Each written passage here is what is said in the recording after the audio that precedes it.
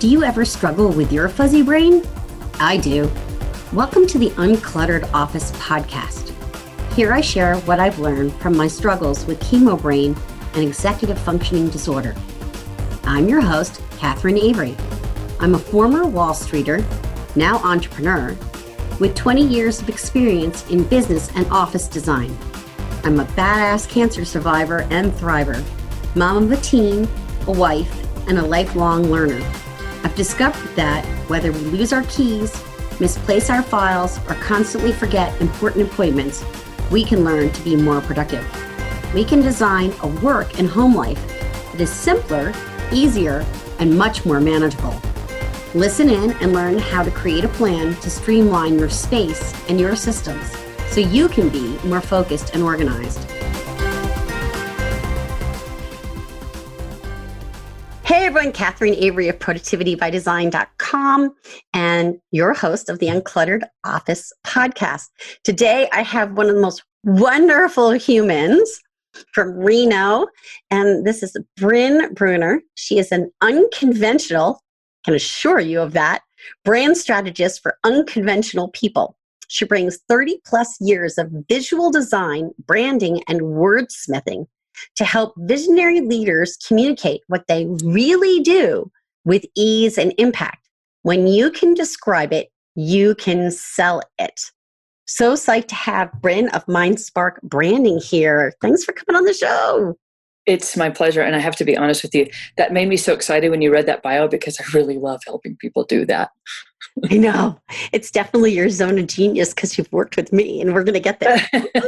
Yay. So we go way back through the beauty of our mutually aligned networking circles. Just going to say, I can't remember when that was. It just was someplace back then. Way back in the day. But I love, and this is really the beauty of social media and online networking, is that you're out in Reno and I'm here in Fairfield, Connecticut, and so fun. So I've always loved hanging out with women who speak their truth unapologetically. And absolutely, when I think of a woman who speaks their truth unapologetically, it is you to a T. And I know that's why we're connected. And you've helped me in many ways get to the essence and the story behind my brand, that whole Simon Sinek start with why. So I'm going to start with your why. Why do you do the work you do, pulling the brilliance behind the brand out of people's heads like mine? Well, first of all, thank you. Thank you so much for having me on here to speak to your people and anybody else who's listening to this. I love this, and that's a great question. You could kind of make me happy just by asking me a great question, and I could just go, oh yeah, for a while. So I'll try to harness my brain around that. It's really interesting when we're talking about truth, and you and I were talking off air before this, but what is true? And I am a person for a long time who gave my truth over to other people to help me define or to take care of it or to help me figure out what it was I was all about. And Simon Sinek came through, quite a while ago. And I think maybe 10 years ago, his first book was out, and I fell in love with that. But what I find about helping people bring out or speak their truth is that you have to first know what that is. And for me, and maybe for other people out there, it meant unpeeling a lot of layers of what I thought was the truth, or I thought what should be the truth, or I thought who I should be or do or say. And I worked with a lot of people over the years, and I found that what other people thought I should do or say or be got in the way of me knowing what that is to myself. I got littler instead of more expansive. So when I get to work with people now about speaking their truth, the first thing we do is we find out what it is. And I'm not a person who's interested in telling you what I think your truth should be or what your story should be. My whole process is all around questions. And I think I remember you sitting in that chair in that retreat up at Lake Tahoe, sitting in that corner chair by the fireplace, and you were really mulling it over and really looking back at those old memories to find out how they gathered together to be who you are, where you come from. Like, we have our own provenance, we have our own through line and our own guidance system, and nobody knows that except for us. whatever we are, however we're guided, whatever source is our truth, only we can know who that is for ourselves. And I think that comes from being really quiet and finding out where you came from, finding out your own questions that mean something to you. Does that sound familiar? Does that bring up memories from being back then? I loved being out there. So for those who aren't in the know, I think it was fall of 2018. Or like 13,000 years ago, right? Right? Doesn't it feel like 13,000 years ago? Yeah. And Brenda has access to a beautiful family home right on Lake Tahoe and South Lake Tahoe. And the beauty is in its being a family home. And I'd almost say cabin doesn't feel exactly right. Yeah, it's pretty rustic. But it's pretty rustic. But it's peaceful, and the way the retreat went, it gave us time. Notice I'm trying to talk about something introspective, and so I'm getting introspective. To be introspective and to step away from everything. I think the only time I was really derailing was when I was worried about something back home, which ironically was taken care of. It just says everything about how we should just excuse the expression, go, just let it go. So getting up in the morning, swimming in the lake, having time to be, which is a huge theme of mine right now. Having time. When I think about that too, it's like to be with the light, the quality of the light, right? And the smell of the mountains and the big, huge, like the color and the light and the green and the blue of the water. It puts you in a different place. It does. And then we went hiking. Yeah, that was fun. Hiking was amazing, and I love hiking, so that was a blast. And we ladies, I'm still in touch with everybody that I met that day. That's great. Which I love. Am I in touch? Like I pick up the phone and talk to them every day? No, of course not. But I mean, we were talking earlier about social media and this power of connection can happen in that way. I'm now friends with people who I would never have met otherwise. I think that we can all tell that story. When I think about people, oh, she's a good friend. And I think, oh my gosh, I've never seen her below like this button. Right? Never seen her below the collarbone. That is really fun. We're all lucky to have people that we connect with no matter where they are. Yeah, it was wonderful. So I love that we're talking about that because it was such an inspirational time, and it's really influenced how I think now. And as I'm working on my own marketing and branding and stories and images and whatnot, I'm noticing that I'm telling a lot of stories that are much more like those campfire stories. So I'll give an example. This summer, I learned how to surf. I don't know if you knew this. I saw those pictures. And it became an entire theme for how one can be productive and the lessons you learn from surfing. What? Right? And so as we were talking before we got on, we were talking about how the theme that you got out of all the things I wrote about was the keeper of the hearth, and I also spoke about it that. But as I look at it now, and we just discussed this, so it's so fresh and new, is that it's more campfire. And I just love building campfires and having outdoor fires and roasting marshmallows and making s'mores. And then so campfires are like a tactile memory, isn't it? Yeah. It's more than in our home, but it's like a fire is like a tactile memory. Can I just show you what I brought out? Oh yeah, you have to, please. My son's really so great. Cool mess kit that's way better than the one I used to have in Girl Scouts, right? Right. Well, I'm going to tell you a story about that in a minute. But we have all our little things in our containers and our little spork. And I know, Catherine, you were talking about sporks. So campfires. So there's a thing about story, and it came up for me when I was investigating this, is what story has happening in our minds. And I don't know if you've explored this yourself or your listeners, but there's a thing called neurocoupling, where when I'm telling you a story about that time that we were at the old quarry and there was that rope swing and you said, don't go. And I said, screw that, I'm out of here. Woo! And I leap off and I fall into the cold, cold water. The part of my brain that's lighting up, if you were on a little EKG or whatever, the same part of your brain, we have neurocoupling. We're matching each other. We're built for story. That's just amazing. So my camp story around the spork is, and I don't think we had sporks back then, but maybe we did. I don't remember. It's a really long time ago since I went to summer camp in Colorado. We would get on the plane on Continental, and we were young teens.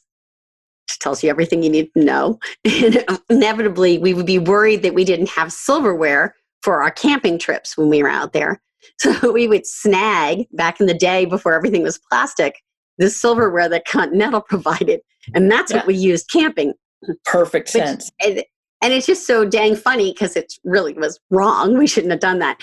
But in retrospect, it's a fun story to tell because it then brings up all these associations for me.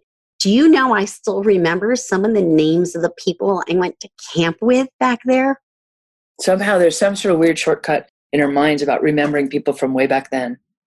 Right? And yet there are other people who I don't remember at all.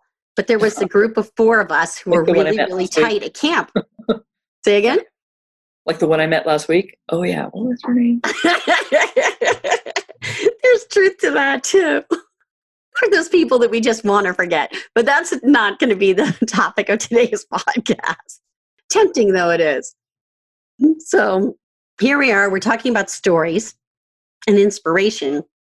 And one of the things I'm finding, bring this back to business, is I'm getting all these messages in the emails about, we care about you during COVID. And it feels like, and I want to say this first, it's well-intentioned, it's well-meaning. This is not me criticizing people. It's about saying it's more noise. And how can we use our stories and what we want to, I don't want to say teach people, because I feel like that's a little bit, oh, I know more than you. And I don't mean it that way. But what we want to impart to people in a way that cuts through that we care about you noise. Well, I'm glad you asked that. And I have a theory that business, the act of doing business, of serving our clients and our customers and being served by people that serve us is a transmission of caring. I feel like business is caring. And I feel like that our story, and I've got a really geeky theory, and I don't know if I've ever told you about my tuning fork thing. Can I tell you? Yeah, I love, but you've got to tell the story because it's so good. Remember, I was sang in a corral.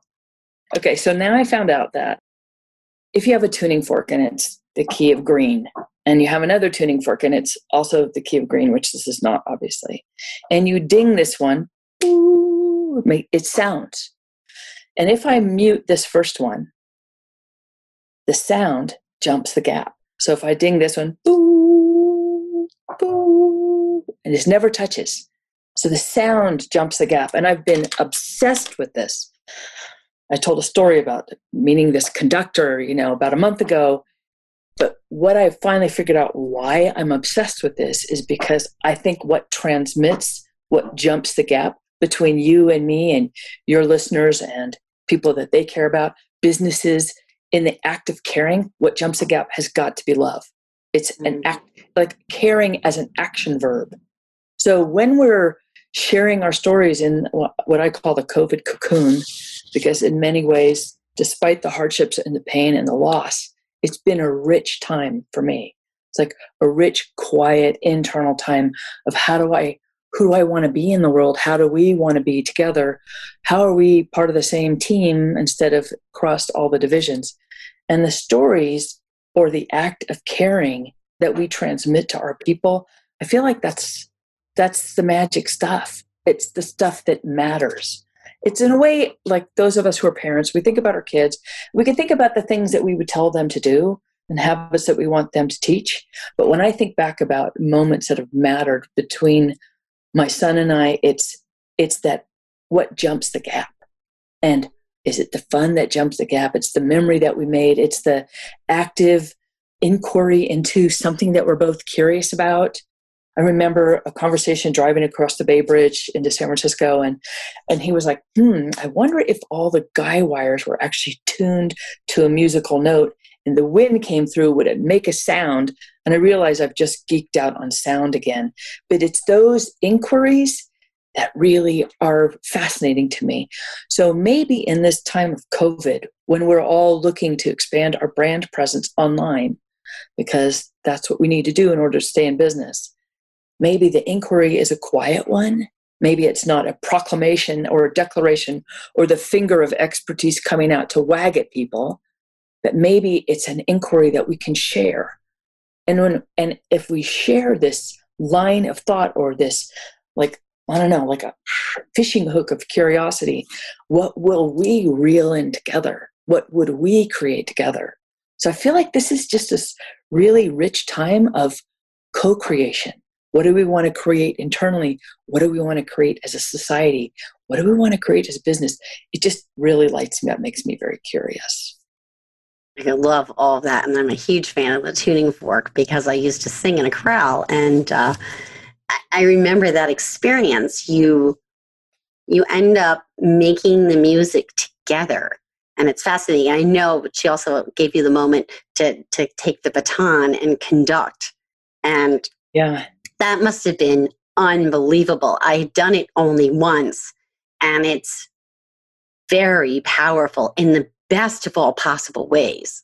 To be honest, I was not expecting this. Like, I wanted to talk to this lady. She was a conductor here in Reno. I wanted to have coffee with her and ask her about the tuning forks and ask if I could, I don't know, hook her up to an EKG or something, because I suspect something is jumping the gap besides her baton and besides the expert musicianship. And so when we came in to this leadership seminar and she was teaching us through the orchestra, the most meaningful time was when I got to sit in the musicians, sit within the bubble, because I think it would be so fun to lay on the floor and feel the music kind of rise up from every angle.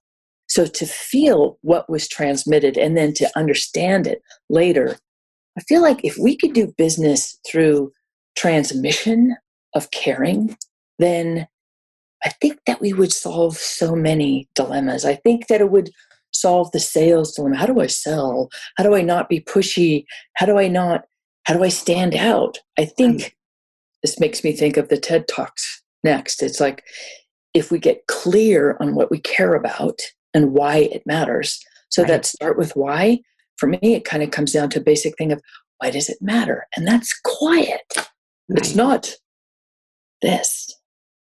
Before we jump to TED, which I'm dying to talk about, of course, I really want to talk about why it's more important now than ever to be clear on your story and to tell your story. You know, it took me, I'm going to say 4 years before I could even really tell my story about going through cancer. Because what would happen every time is I would cry because I was still so close to it. Now I'm far enough away that I can tell aspects of it, and it's not this big, supercharged event for me. You know, I can come from a place of love around it and be caring for other people who are going through it now. I remember when I first sort of was coming out of it, everybody wanted to ask me questions. Everybody wanted stuff, and I still wasn't ready. And of course, I felt very strongly that, having been a survivor, that it was my job to help people also get through it. Now I can do that in a very gracious, wonderful way. And maybe that's just the passage of time. So, isn't it interesting, Catherine, when we think about how many survivors there are right now globally, that we're all in a global state of trying to survive this and help each other through it and to tell those stories. I can't imagine all the people that have lost people and have had to have a funeral on Zoom so again, I think it comes back to that transmission of love. Right. So why is it so important to tell our story now? Well, certainly on a nuts and bolts level, so that we can continue to be in business. Right. But if business is a transaction, which many businesses have, like health insurance and whatever things that I buy, that's a whole nother level of business. But if business is a transformation and a transaction of caring, a transformation of what matters to me, beamed out through Zoom and the universe into a transmission and a kind of a collective gathering of what matters to you, right. Then we can move the whole planet along. So why is it important to tell our stories now? You know, it gives me shivers because it's important to move us all along together into who we're becoming. I'm really interested in who we are in the act of becoming. And a story we tell, even a story that meant a lot to us 4 years ago, it's evolved, it's moved, it's become something else. And when we talk about branding your business, it's not like a moment in time.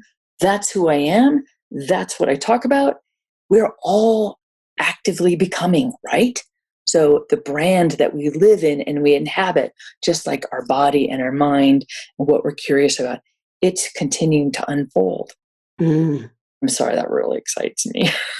I don't think you should ever be sorry for what you're excited about. That's just me. So to do business in a state of excitement and unfolding, that's as good as it. I have to tell you, I get that same sort of high, I guess is the only word I can come up for it. It's when I see a client, clicking along and recognizing that I really mean you need to take a day off, and then they do it, or they suddenly get the system that works for them. I have people who say, oh, you use Asana, but I like a paper planner. And I say, well, if a paper planner is what's working for you, we're going to work within the paper planner, even though I don't paper plan. And in a way I kind of do, because I do put sticky notes on a calendar and I lay it all out, and then it goes in Asana.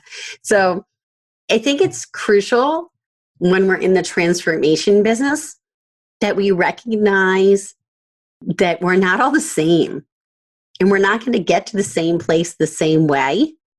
It's just a matter of let's all get there in a loving, gentle kind of way. Or being in the process of getting, so I don't know if you recall this from our time in Tahoe, but one of the things I do with my clients is I help them create an emotional roadmap, which is like a resonance roadmap, because people are like, I don't know what to say. They come to me like, I don't know the words. I don't know what to say. I do this really weird, cool thing, which I love.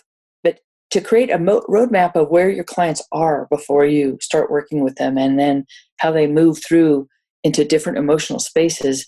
So not only are we not all the same, but we move in different ways, and we have different pivot points that go, oh, right? So my forte is not productivity. I wish it was, but it's not. But when I find a moment of, like a pivotal moment of, oh, everything changed on that dime.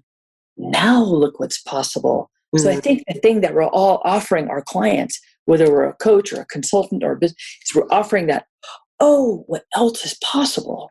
And if this tool or that tool or strategy or whatever, but it's a transformation of possibility in our minds. I love it. I know. So fun. So now I'll go over to talking about TEDx. And I love that you are a speaker trainer in TEDx. I think that's amazing. And it's certainly on my dream list to eventually do a TEDx talk. I constantly look at them and then chicken out and say, oh, I don't really have anything unique and interesting to say, which is baloney. Mm-hmm. But I will, one day finally get the courage. I am in Toastmasters now. I am speaking. Good. I found that through the podcast, I've gotten a number of opportunities to speak. And I would say pretty much I'm being interviewed at least once a week now. Good for you. Which is great. And it's definitely where I wanted to go, momentum-wise. They're not in-person meetings, which was my plan, was by now I'd be out speaking at in-person events, but that's sort of on pause. And I'm not sure that's a bad thing for me.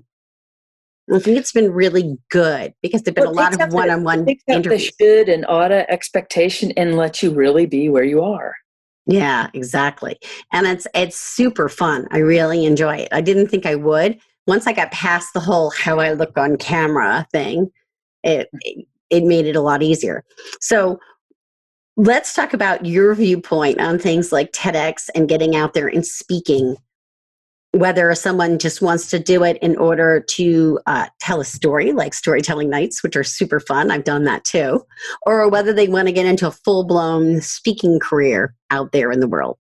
I have fallen in love with TED. I think I was always in love with TED because what's it about is ideas worth sharing. And if you're a person like me whose kind of primary engine is curiosity, I was thinking this morning is like, even when I'm in a kind of COVID morning, so I'm like, if I think, what am I curious about? That's all it takes. So TED is a direct feed for me to be around people that have these big, juicy ideas is fabulous. So I've been looking at TED Talks forever. And then about 3 or 4 years ago, I became involved on the volunteer committee to help bring TED to University of Nevada at Reno, which we call TEDx UNR, University of Nevada. Anyway, what I love about that is I'm surrounded by a team of people, all of whom are helping a speaker move to the next stage. So as a TEDx speaker trainer, we meet them at certain points in their journey. First, they've just written their talk. So we let them read it, and then we say, okay, well, what are we going to whack out, and what are we going to move around? Then the next stage, they've more memorized it, and they can look at if they lose their way. And then a few months later, we meet again, a few weeks before where they actually go on the stage to talk about stagecraft. And what I've fallen madly in love with is a few things. One is the intensity. I'm like in this bubble of ideas, and we're working all day to help them tighten that idea up and move some part of it forward to help the audience. So I'd love to tell you that some of the main takeaways that I've learned from working with TED speakers that are helpful for anybody who is a speaker now or who wants to be a speaker, whether that's at your local Toastmasters or if you're speaking on stages already. Here's a couple of things that are really important to any speaker. One, be really clear on what your big idea is. Mm-hmm. Now, we are all experts in the thing that we've fallen in love with, right? So for you, it's productivity. You have lots of ideas about productivity. If you started talking about it, you would be carrying this knowledge that all the way through. But I might not know anything about it. The people in the audience might not know about it. So one of the things we do is we try to find what is that big idea and might be really clear to the speaker, but not so clear to the audience. So we take that and we tend to move that up in the speech so the audience is right there like, okay, I know what we're talking about here. And another thing that we work on with people is making sure that the details, so TEDx speak is generally between 8 and 15 minutes tops. A real TED speak is 18 minutes, hard stop. Mm-hmm. So people get really excited and they want to tell their whole story and all of the details in 12 minutes. And so they talk really fast and they try to include all these really, really precious things.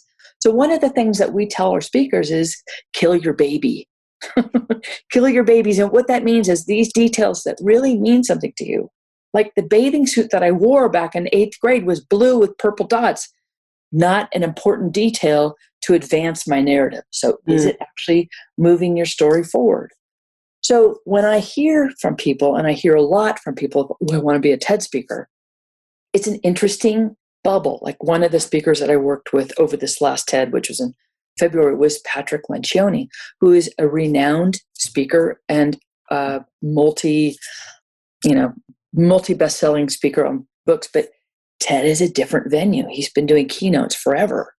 Right. TED's different. It's a concentrated bubble, and it supports an idea.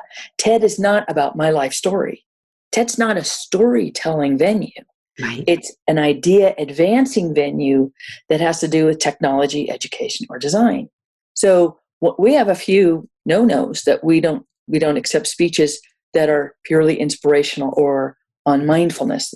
Those are two that we don't necessarily accept people that are just telling their story, because it needs to be an idea that's going to advance the narrative in the audience. It's going to make the audience go, whoa, really? So, or it tells them something they never knew about. One of our most popular speeches last February was a guy that owns a distillery, and he was talking about how we make whiskey and the connection between fermentation and climate change. Okay, so that's all it takes for me to be super happy, is to get an idea I've never thought of and go, whoa. So when I'm working with people that want to be TED speakers, we first look at the idea.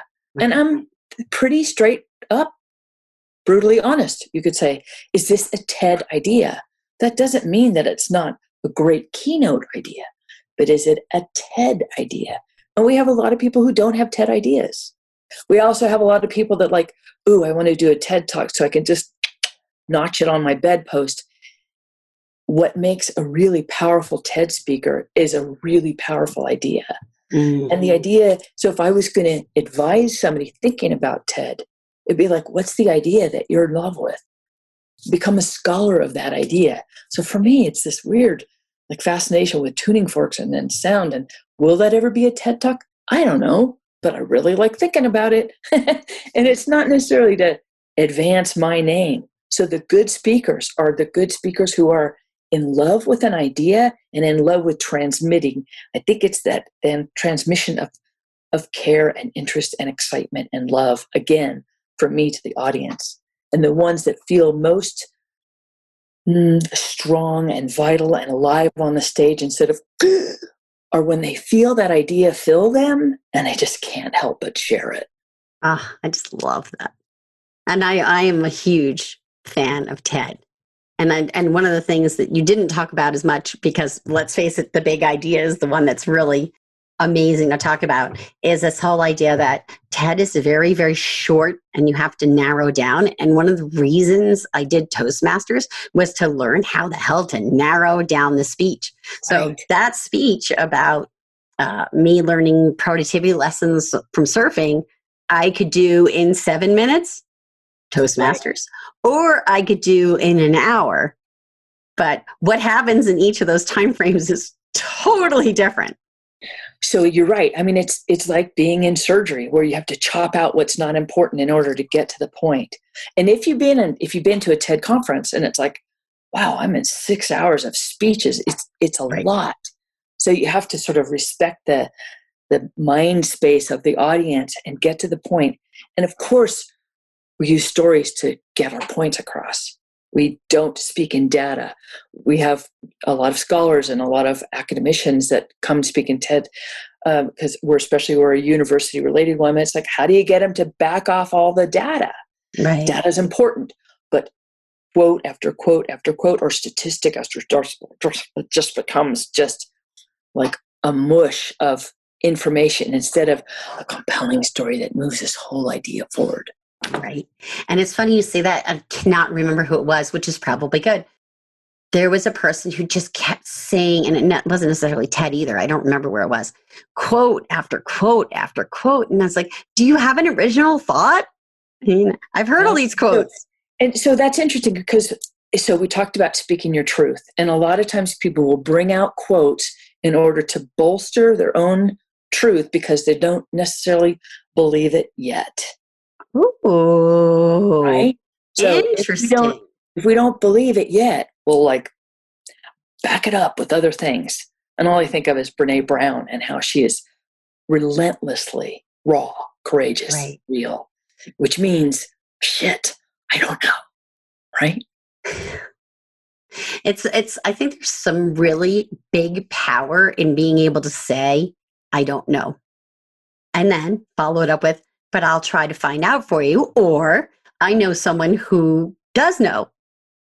Or what my coach does is like, that's one of my very favorite sentences when I'm working with a client. What do you think that means? Right. Like, because I might be making an assumption in my head and they're over there thinking their own thought. We're all allowed to think our own thoughts. And if you want to be a speaker or you want to ripen your brand and bring it more to fruition, especially in this COVID cocoon, then what I would suggest is, I was going to say my advice, and then I kind of got the little creepy crawlies on that, is to invest, become a scholar of your own idea and investigate it. Check it out. Who else is talking about that? For example, we had a speaker this last TED who talked on trafficking, sex trafficking. That's not the first time anybody's ever talked about trafficking. Right. What's the different angle? There's a lot of brand new thoughts in TED. Oh my gosh, I've never heard about that. And then there's a lot of not brand new thoughts. But the point is, can you bring a new perspective to an old subject matter? And so as thought leaders ourselves, we're not all cut out to be thought leaders. But if you want to be, then you need to invest in your unique perspective, your point of view, and like your take on the world. And why does that matter to you? And watch out with the finger about why that should matter to your audience. But allow them to have the rising up for their own truth and say, why does that matter to me? I'm like, how can we work on that together? How can we combine forces and become a greater force together? If we all did that as business people, I think I'd be really excited to see that. That would be amazing. Miss Bryn, how can people find you? Well, go to my website, mindsparkbranding.com, or you can shoot me an email right there. I am really interested in talking to people who do work that doesn't fit in any kind of a box or a silo. My clients are often polymaths that draw from a number of different experiences and resources and points of view, and they're distressed about, how do I pull it all into one umbrella? How do I talk about what I do? Those are the funnest people for me to work with. So if you're stuck on the words, I can help. Really fast, because I had never heard the word polymath before. I definitely heard of No More Namby-Pamby. I loved that on your website. But what is a polymath? Okay, so you're talking to a word geek, first of all. So if you have a new word, and likewise, I'm like, oh boy. Okay, so polymath is something that I discovered just about 1.5 years ago. And a polymath is a scholar of many things. So some of us, Tim Ferriss wrote an article called The Polymath or the PhD. Now, I always thought of myself as a dabbler. Like, what do I know? I know a whole bunch of things. But in fact, and other people, they became a heart surgeon, or they became a scholar in a specific thing. And I find myself deeply drawn to scholarship in many areas, which means my point of view is drawn from a number of different areas. And so are many of my clients. They're like, how do I find the words becomes another issue of how do I talk about myself, because there's just so many things going on. Right. I get that. Super. Well, thank you so much for being on the show. This was amazing. We always have brain blasts when we're together. I like hanging out with you. Here. Thank you so much. Wish there was a way we could live a little closer, but we'll have to figure that whole thing out. Eventually, we'll be able to fly again. Right. Well, thank you, Catherine, for having me. Thank you, too. And may your people have many brain blasts. Amen to that. You've been listening to the Uncluttered Office podcast, available on iTunes, Stitcher, Google Play, and www.productivitybydesign.com. I'm your host, Catherine Avery. If you like what you've heard, please share this episode with someone you think needs it. I would love for you to leave a review on your favorite podcast platform. Your reviews make my heart sing and can help even more people find the gifts in their productivity challenges. Thanks for listening, and see you next week.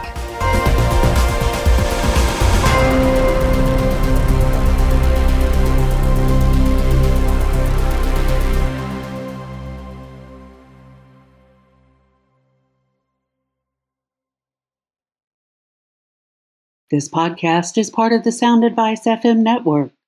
Sound Advice FM. Women's voices amplified.